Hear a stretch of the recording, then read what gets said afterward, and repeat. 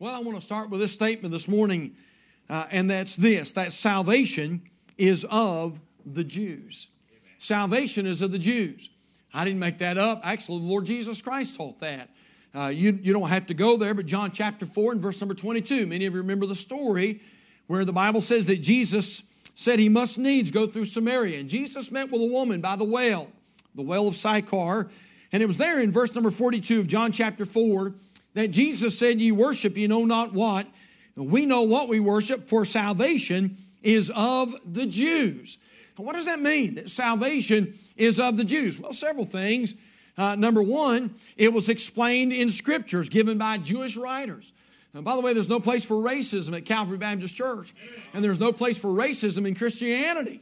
And before you get too high and mighty about your whiteness, you might want to keep in mind that God gave the scriptures to the Jew. And the Jew gave the scriptures to us. And we believe these scriptures are inspired of God, infallible, inerrant, and perfect, and settled in heaven. And so we understand that the gospel and salvation is explained through the scriptures given to us by Jewish writers inspired by the Holy Spirit. Not only that, but it was provided for the Jew. Salvation was provided for the Jew. And scripturally was to be presented by the Jew. And it will be one of these days in a great, great way. And one of these days on the last day, the Bible says 144,000, an army of 144,000 Jewish people are going to be called out. And they're going to crisscross this world. Amen. And they're going to give the message that Jesus saves. And many of them will lose their life, but they're going to present that wonderful, wonderful message of Jesus. But also, think about this. Salvation is of the Jews because it was provided by a Jew. And I'm talking about the Lord Jesus Christ. It was provided by the Lord and the Lord only. Now, here's the message. But the Jew turned away from salvation. And so God turned salvation to the Gentile. And by the way, I'm so glad that He did. Because of that, you and I can be saved. Now, you need not turn there, but Acts chapter 13, verse number 46, the Bible says, "Then Paul and Barnabas waxed bold and said it was necessary that the word of God should first have been spoken to you," talking about the Jew. "But seeing ye put it from you and judge yourselves unworthy of everlasting life, lo, we turn to the Gentiles." And so the gospel began to be preached to the Gentiles, and that's you and I. If you still have your Bible open to Romans chapter 11, I want you to look with me, please, at verse number 25. And he says this, "For I would not, brethren, that ye should be ignorant of this mystery, lest ye should be wise in your own conceits, that blindness in part is happened to Israel until the fullness of the Gentiles be come in." And so you say, "Preacher, what's the deal?" The deal is this, that the Jewish people do not believe that Jesus Christ is the Messiah. They don't believe He's the Son of God. And boy, they're hard to convince. I mean, they are a hard people to try to preach and try to get through to. But part of that is because blindness has come to them because they turned away from the gospel. But God is saying this, "I haven't taken it completely from them. I've not left my people without hope. I haven't condemned them. They're not condemned.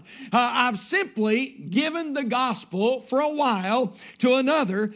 And then listen to this, that it might make Israel jealous. That's what he was saying. I've let the gospel go to the Gentile. And he said, now it's the job of the Gentile, that's you and me. It's the job of the Gentile to provoke them to jealousy. Now let me see if I can illustrate and get on your level this morning. Several years ago, a preacher that influenced my life greatly told the story. He and a lot of the other grandkids were hanging out with Grandpa one day, and they were working around the house, and they had loaded up the old pickup truck with a bunch of rubbish and trash. And Grandpa said, "Listen, I'm going to the trash dump." He said, "How many grandkids want to go with me?" Well, nobody thought that was very glamorous or anything they'd enjoy doing, and so nobody spoke up except this preacher that influenced my life. He was young at the time, just a boy at the time. And he said, "Grandpa, I'll go with you. I'll go with you." He said, good, jump in. So they jumped in the old pickup truck and they rolled down to the city dump or the county dump there. And they took some time and unloaded all the garbage. They were dirty and sweaty. And, they got done, got the truck cleaned out. And they got in the pickup truck. And Grandpa said, hey, how about a cone of ice cream? And he said, yes, sir, that sounds good. He said they went by the ice cream parlor there. And I think they got a double-decker. Y'all know what a double-decker is? Let me tell you, if you don't know what it is, come see my wife. She knows what it is. And she likes those double-deckers. And they got a double scoop, man, a double scoop ice cream. Got back in the pickup truck, started on the way home. Well, when they got home, he still had a lot of that ice cream left. And boy, Grandpa got out one side, he got out the other side, and they were licking on that ice cream cone. And all the grandkids came around, and they said, where did you get that ice cream cone? And he said, Grandpa took me by the ice cream parlor. And he said, we got ice cream. Wait a minute now. And all those grandkids were provoked to jealousy. Can I get a witness? And all those grandkids were wishing that they had went with Grandpa to the city dump. Now, that's what I'm talking about. Did you know that that's what you and I are here for? We are to provoke others to come to the Lord Jesus Christ. And not only the Jewish people, but others. We are to make others jealous that we have the gift of salvation and they don't. You know what? Our relationship with Christ, and when you speak of jealousy, not envy, but jealousy often speaks of a relationship. And we're to have such a great relationship with Jesus Christ that when other people see our life and see our Christian walk, that it ought to provoke them. It ought to make them wonder. It ought to make them want what we have because they don't have it. I mean, what we have is so great when they see they don't have the ice cream cone. Amen. They ought to want the ice cream cone. That's what I'm talking about. And so I want to ask you a question this morning. Is your life a billboard that makes people want to get saved? Are you a walking billboard? Somebody said that you and I are the only Bible that some will ever read. Someone else said that you and I are the only sermon that some will ever hear preached. And so your daily life, when you're at work, when you're at the plant, when you're at the factory, your daily life when you're at school, when you get on the school bus, or you will before too often long, is your life a billboard? Does it tell others that you've got something that they don't have? And does it shine forth so much that it makes other people want what you have? Well, here's the message this morning. What are some things? What are some ways that we can provoke others to desire salvation? I believe we find them right here in Romans chapter 11, and I want to share just a few with you this morning. Number one, if we're going to provoke others to desire salvation, first of all, we need to speak up. We need to speak up. Now, look back at your Bibles, if you're Romans chapter 11, and I want you to look at verse number 1. And notice the first three words that the Apostle Paul says. He said, I say then. I say then. Skip down to verse number 11, Romans chapter 11 and verse number 11. Notice the first three words again. Paul said, I say then. Skip down to verse number 13, Romans chapter 11 and verse number 13. And Paul says, for I speak to you Gentiles inasmuch as I am the apostle of the Gentiles. Listen, this is all I'm saying. If we're going to provoke others to have what we have, we're going to have to speak up. We're going to have to start speaking up. I mean, verbally, listen, we're going to have to start letting it be known that we are a child of the King. And if you're here this morning and you're born again, you know what? You don't have anything to be ashamed of. Man, you've got something to shine about. You've got something to be happy about. And I don't understand these Christians that never smile. And somebody says, well, preacher, I'm just not a shouter. Well, at least you can be a smiler. Amen. You may not be a shouter, but you can at least smile. And brother, listen, don't tell me that something as big as God can move into your life and it not make a difference in your countenance. Listen, you and I have got something that's worth more than the lottery. It's worth more than riches and wealth and prosperity. Listen, if you've got Jesus, you got everything this morning. And we ought to speak up. It's time for Christians to speak up. Now, I wrote several things down. How about this? Number one, maybe by verbally praying before a meal. Again, we're supposed to let our light shine. And so by maybe verbally praying before a meal. I'm not talking about the, thank you, Lord, for the food. I'm not talking about that. I'm talking about when you sit down for the meal, Before everybody dives in, before you get, your napkin tucked in, you stop as a family or as an individual, you stop and you pause and you bow your head and you say, Lord, however you pray, say your blessing, but Lord, thank you for this food and drink. Thank you for what you've given to us. Oh, you say, preacher, if I did that, I'd be embarrassed. No, if you did that, you may provoke somebody to have what you have. And how many know this? That you know what? When you finally do see somebody bow their head and pray before a meal, it makes a difference. You can't help but notice. And listen, we'll be in places, and because it's becoming so rare, when you see a couple or a family all stop and all bow their heads in a crowded restaurant and they begin to give thanks to the Lord for that meal, you know what? It stands out. It draws attention. Maybe by verbally praying before. How about this? Maybe by verbally praising the Lord. Listen, it's not going to hurt us to praise God. You know what? Does it not make you feel good when out and about, not just at church, but out and about, you hear somebody say, "Thank you, Jesus"? You ever perked up and thought, where'd that come from? Don't it make you feel good when you hear somebody out somewhere say, "Praise the Lord"? You're thinking, yeah, listen, I picked up on that. I heard that. That praise means a lot. Now, I have no idea doctrinally where Mariano Rivera stands. I have no idea. But for those of you who don't follow baseball, Mariano Rivera was inducted into the Baseball Hall of Fame earlier this week. But it made news. And one of the reasons it made news is because in front of all those thousands of people and literally millions of people on the airwaves and on the TV shows, this is what Mario Ravana said. He said, "I feel honored, I feel humbled that I was the one that did that. I never considered myself better than anybody, but the Lord blessed me with that. I thank the Lord for that because it won't change my life. But it's something that you were the first one. That's what's special." And boy, he gave the Lord praise several times in his speech. And boy, the next day, people were talking about it on the news waves. And they were talking about how he said something about the Lord. Man, that's what I'm talking about. And listen, we ought to praise the Lord verbally. Listen, when something good happens to you, give God praise for it. Amen. Well, you say, that's just good luck. There's no place for luck in the child of God, in the life of the child of God. We don't have good luck, bad luck. Brother Brandon and I were up at the new building yesterday, moving some chairs and tables around, and there was an old mirror up there, and we were throwing that mirror in the dumpster. Took two of us. It's so heavy. And I said, "Brandon, if this thing breaks, does that mean we're going to have 7 years of bad luck?" And he said, "Preacher, I don't believe in luck." And I said, "I don't either." You know why? Because there's no such thing as luck in the life of the child of God. The Bible says the steps of a good man are ordered by the Lord. Well, you say, "Preacher, I'd never fly to Israel too long in the air. I'm afraid to fly." Hey, listen, when I fly, I'm in the hand of the Lord. Did you know it's just as easy for that plane to fall out of the sky and crash into my house and kill me as it is for me to be on that plane and the plane to crash and kill me? I'm in the hand of the Lord. What happens to me is because of the Lord. And when good things happen, and by the way, for that matter, when bad things happen, I ought to praise the Lord. And just verbally give the Lord praise. How about this? Maybe by verbally pausing before you speak. Not only praying before a meal, not only praising the Lord, but maybe by verbally pausing before you speak. In other words, when others are cursing, you aren't.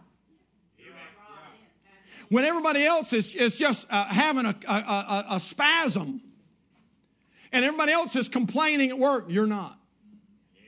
When everybody else is mad at the supervisor and using terrible language, you know what? Maybe you pause and you don't use the same language.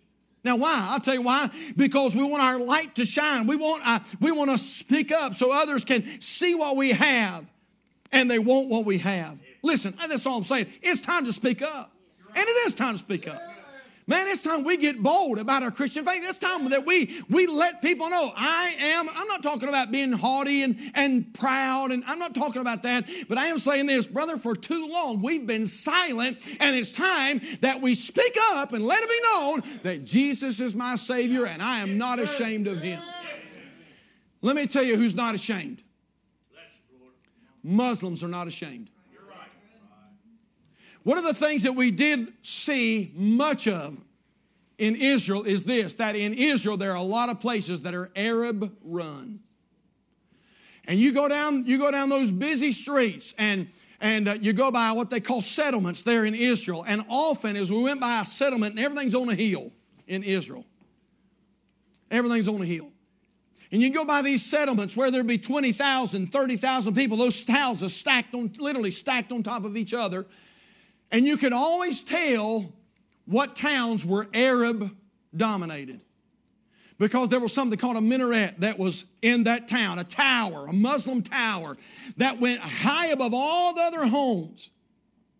And different times of the day, they do what's called the call to prayer. Sometimes we went by towns where there were 2 or 3 or 4 or 5 of those minarets that were standing up above all the homes. And sometimes when they had a mosque, those mosques were often built on the highest mountain over that town. You know why? So when everybody pulled in, the first thing you see is that Muslim mosque.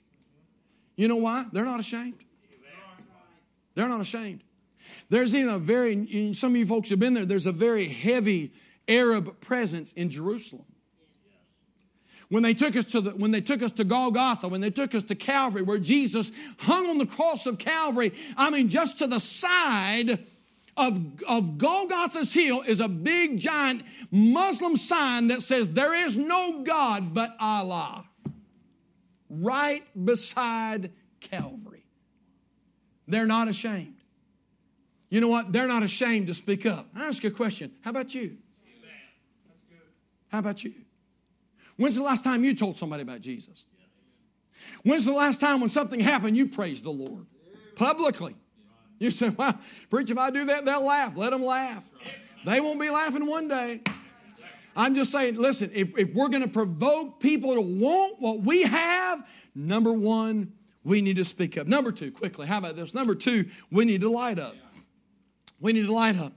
It's no wonder that the world isn't interested in what we have. You know, oftentimes, this is the truth, that a lot of times it's like a curse instead of a blessing to be a Christian. A lot of churches are fighting, fuming, fussing. I'm talking about people sowing discord, people sowing disunity. Did you know there's no place for that in the house of God? Amen. Amen. That's right. No place for that in the house of God. Now, we're getting ready to build a building, and Lord willing, if God keeps blessing, we may move across the road around October. But I'm just going to go ahead and tell you right now that everything in that new building is not going to be your liking. You're not going to like every weave of carpet. You're not going to like every shade of fabric. You're not going to like every part of the paint. You're not going to like everything about the building. But I just want to say this. You know what? Who cares? It's not about the building. It's not about you. It's not about me. And you know what? That's what I'm saying. Carpet is not worth Calvary Baptist Church fussing about. And a seat or a chair is not worth us fussing about. And a lot of churches are splitting over little hairs and making mountains out of molehills. And brother, I'm just saying this, that's not letting this world know that what we have is something great. And if we are going to provoke this world to jealousy, you know what? It is time that the Christians at Calvary Baptist Church and the pastor leading the way, it is time that we light up and let others know, man, it's a blessing to be saved. Now look what Paul says, Romans chapter 11, verse 13. He said, "For I speak to you Gentiles, inasmuch as I am the apostle of the Gentiles." I love this. Paul said, "I magnify mine office." I magnify mine office. You know what that word magnify means? It means to render glorious. In other words, Paul was saying this, I make my calling before God glorious. Listen, Calvary. It is glorious to be saved. It's glorious. Man, when God was giving me this message, I couldn't help but think about the song. Oh, it's wonderful to be a Christian. Oh, it's wonderful to be God's child.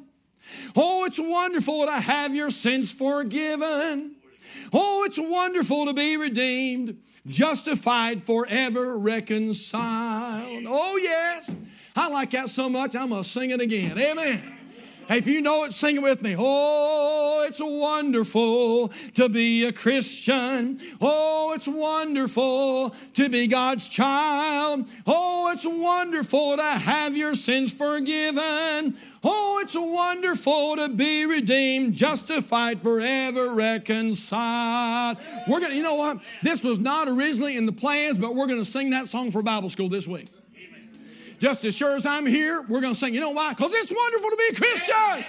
Man, it's good. Listen. Amen. I'm about to have a time this morning. I'm telling you, if you want to have your dead service and your dead church and you want to act like a bump on a log, you go ahead and do that. Help yourself. But brother, you're looking at a man that's been born again 30-some years ago. Jesus reached way down and saved my unworthy soul. I never have to worry about going to hell. I'm going to heaven one day. My name's written down in glory. And you just have to excuse me for getting a little excited about it. Good to be saved. Good to be saved. You say, preacher, don't say that too loud. That don't go well with this world, brother. I can't help if it goes well with this world or not. It's good to be saved. Oh, it's wonderful to be a Christian. And if we're going to provoke this world to want what we have, it's time to light up, Calvary. I'm not just preaching, listen, strange things. Matthew chapter 5, verse number 16, Jesus Christ said, let your light so shine before men that they may see your good works and glorify your Father which is in heaven. You see, it's our job to provoke this world to want what we have. Everybody all right this morning? It's no wonder the world don't want what some of us have. Walk around look like we were weaned on a dill pickle and just never smile. No joy of the Lord. Hey, listen, the Bible says the joy of the Lord is our strength. Man, we got something to shout about. And so number one, we ought to speak up. Number two, we ought to light up. We're done, but I like this last one. Number three, we need to cheer up. Amen. We need to cheer up. I want you to take your Bibles this morning real quickly and turn over to, we got too many places, but Acts chapter 26. Acts chapter 26 in your Bibles. And you'll find a story where the Apostle Paul is before a king by the name of Agrippa. And if you read the whole chapter, it's a lengthy chapter, but if you read the whole chapter, you'll find out that the Apostle Paul almost leads this pagan king to Jesus. Now, I believe this. I believe part of the reason is because this king witnessed Paul's cheer. You'll look with me, please, at Acts chapter 26 and verse number 1. The Bible says, then Agrippa said unto Paul, thou art permitted to speak. Well, there's speak up right there. Thou art permitted to speak for thyself. Then Paul stretched forth the hand and answered for himself. Verse number 2, I think myself happy, King Agrippa, because I shall answer for myself this day before thee touching all the things whereof I am accused of the Jews. Honestly, I believe that King Agrippa saw something so different in the Apostle Paul. And Paul was a prisoner. And yet Paul came before this man, just with the joy of the Lord in his breast and just so happy to be saved. And you read the whole chapter, and boy, Paul just puts it on thick and tells his testimony and tells how he got born again. And by the end of the chapter, Agrippa said, Paul, almost thou persuadest me to be a Christian. Why? I'll tell you why, because Paul cheered up. You don't have to go there, but in Acts chapter 16, we see a Philippian jailer that not only almost gets saved, he gets saved. His whole house gets saved. They all get saved and baptized. You say, preacher, what happened? I believe this. I believe it's partly because this jailer witnessed the cheer of the Apostle Paul. Because the Bible tells us in Acts chapter 16 And verse number 23, and when they had laid many stripes upon them, they cast them into prison, charging the jailer to keep them safely, who having received such a charge, thrust them into the inner prison and made their feet fast in the stocks. And at midnight, Paul and Silas complained and belly ached. And no, that's not what it says. And at midnight they prayed, and what? They sang praises unto God. And the Bible says, and the prisoners heard them. You know what? Here were some people saying, man, what are y'all so happy about? We're happy because it's wonderful to be a Christian. It's wonderful to be God's child. And I'm about to get happy this morning. And I'm telling you what, it is wonderful to be God's child this morning. We find a passage in Acts chapter 26 where Paul's on a ship. And that ship's tossed up and down. And for many days, the Bible says they didn't see sun or moon. And they're in a horrible, horrible storm. You read that story in Acts chapter 27, the Bible says that Paul encourages a whole shipload of soldiers and prisoners. What happened, preacher? Partly, I believe, because they saw his cheer. The Bible says in Acts chapter 27 and verse number 22, and now I exhort you to be of good cheer. For there shall be no loss of any man's life among you but of the ship. For there stood by me this night the angel of God, whose I am and whom I serve, saying, fear not, Paul, thou must be brought before Caesar, and lo, God hath given thee all them that sail with thee. Wherefore, sirs, be of good cheer, for I believe God that it shall be even as it was told me. And I'm done. This is all I'm saying, Calvary. You and I are a billboard. Yes, sir. We're a billboard. Every day you go to school. Every day you go to college. Every day you go to work. Every day you walk into the grocery store. Every day you stop and get gas. We're a billboard. We're a billboard. And you know what? People ought to look at our life and they ought to say, man, I want what he's got. I mean, I come in just depressed and discouraged, and me and my wife are fighting all the time, and the kids are rebelling, and this guy walks in, and it seems like he's got his life together, and he walks in whistling, and he walks in singing, and he walks in talking about how good church was yesterday. That's all I'm saying, brother. You and I are to be a billboard. Amen. We're to provoke others to want what we have. Years ago when our kids were growing up, we always, I'm sure we failed, but we always tried to make home a very, very fun place. Some would say we probably went a little overboard, maybe so. But we always try to make home fun. And so because of that, we had four-wheelers and trampolines. We got out on the trampolines with them.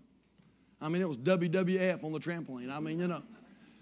And the trampolines and you know, all these all these things we used to get. You know why? Because we wanted home to be a fun place. Every year we used to plan at least one big vacation. And we would plan it all up, spring it on the kids, and we'd say, guess where we're going? We'd make a video or something, you know, and we'd say, man, guess where we're going? And we'd make it big. Amen. Everything you do ought to be big. Amen. Big, gigantic, huge, colossal. Amen. I mean, everything's big. That's right. And by the way, that's how we promoted it. And you can say, well, we're going to Florida again. Or you can say, hey, guess what? We're going south. You're not going to believe it. Not going to believe we're going to Florida. Yeah. I mean, and listen, and we planned a big vacation every single year. Now, let me tell you why. Because we didn't want our kids lured away to other families' homes because they thought they could have more fun at so-and-so's house and so-and-so's house and spend the night with so-and-so.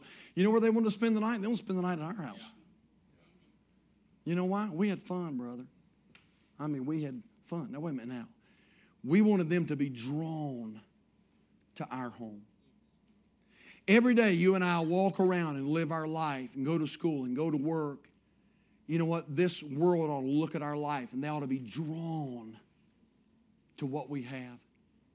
And what we have is Jesus. Amen. Our job is to provoke not only the Jew, but our job is to provoke others to want what we have.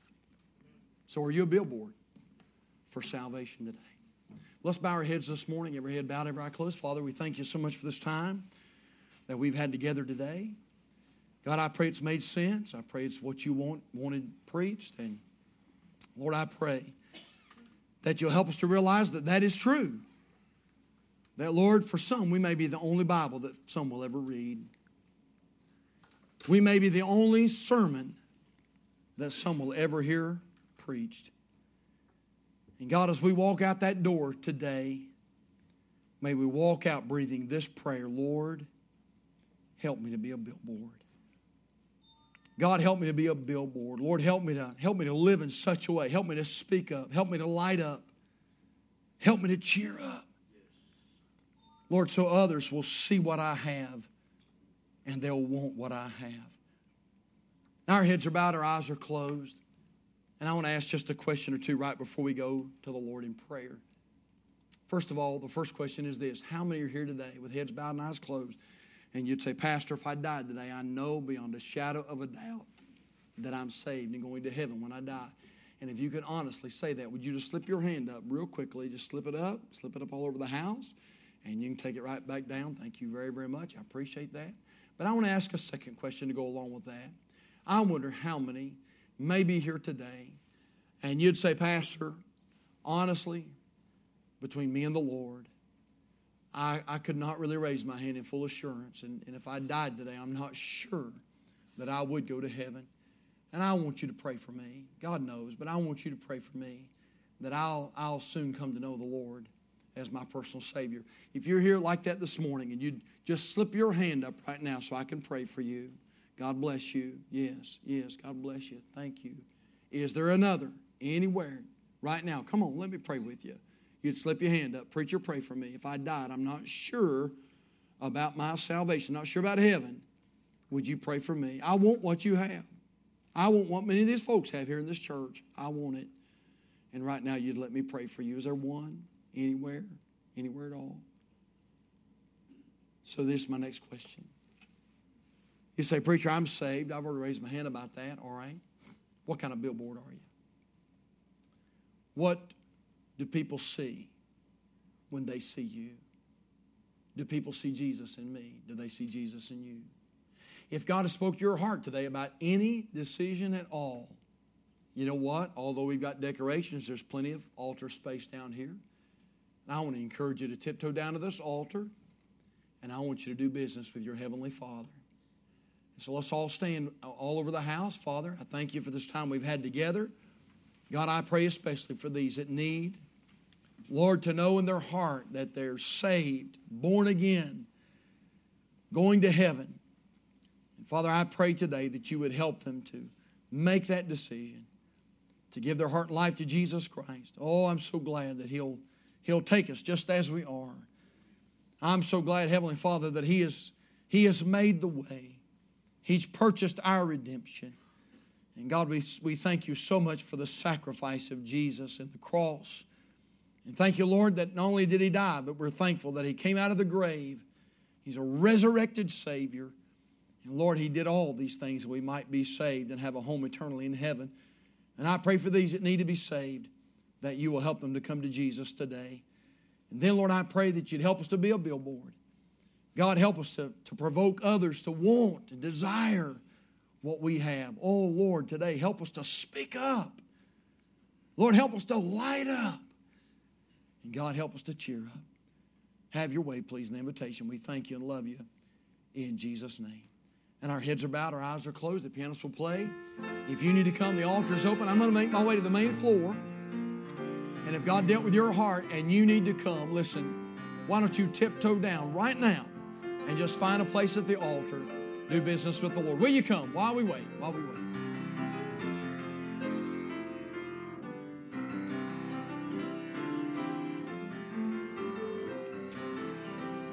Amen. Folks are coming. How about you?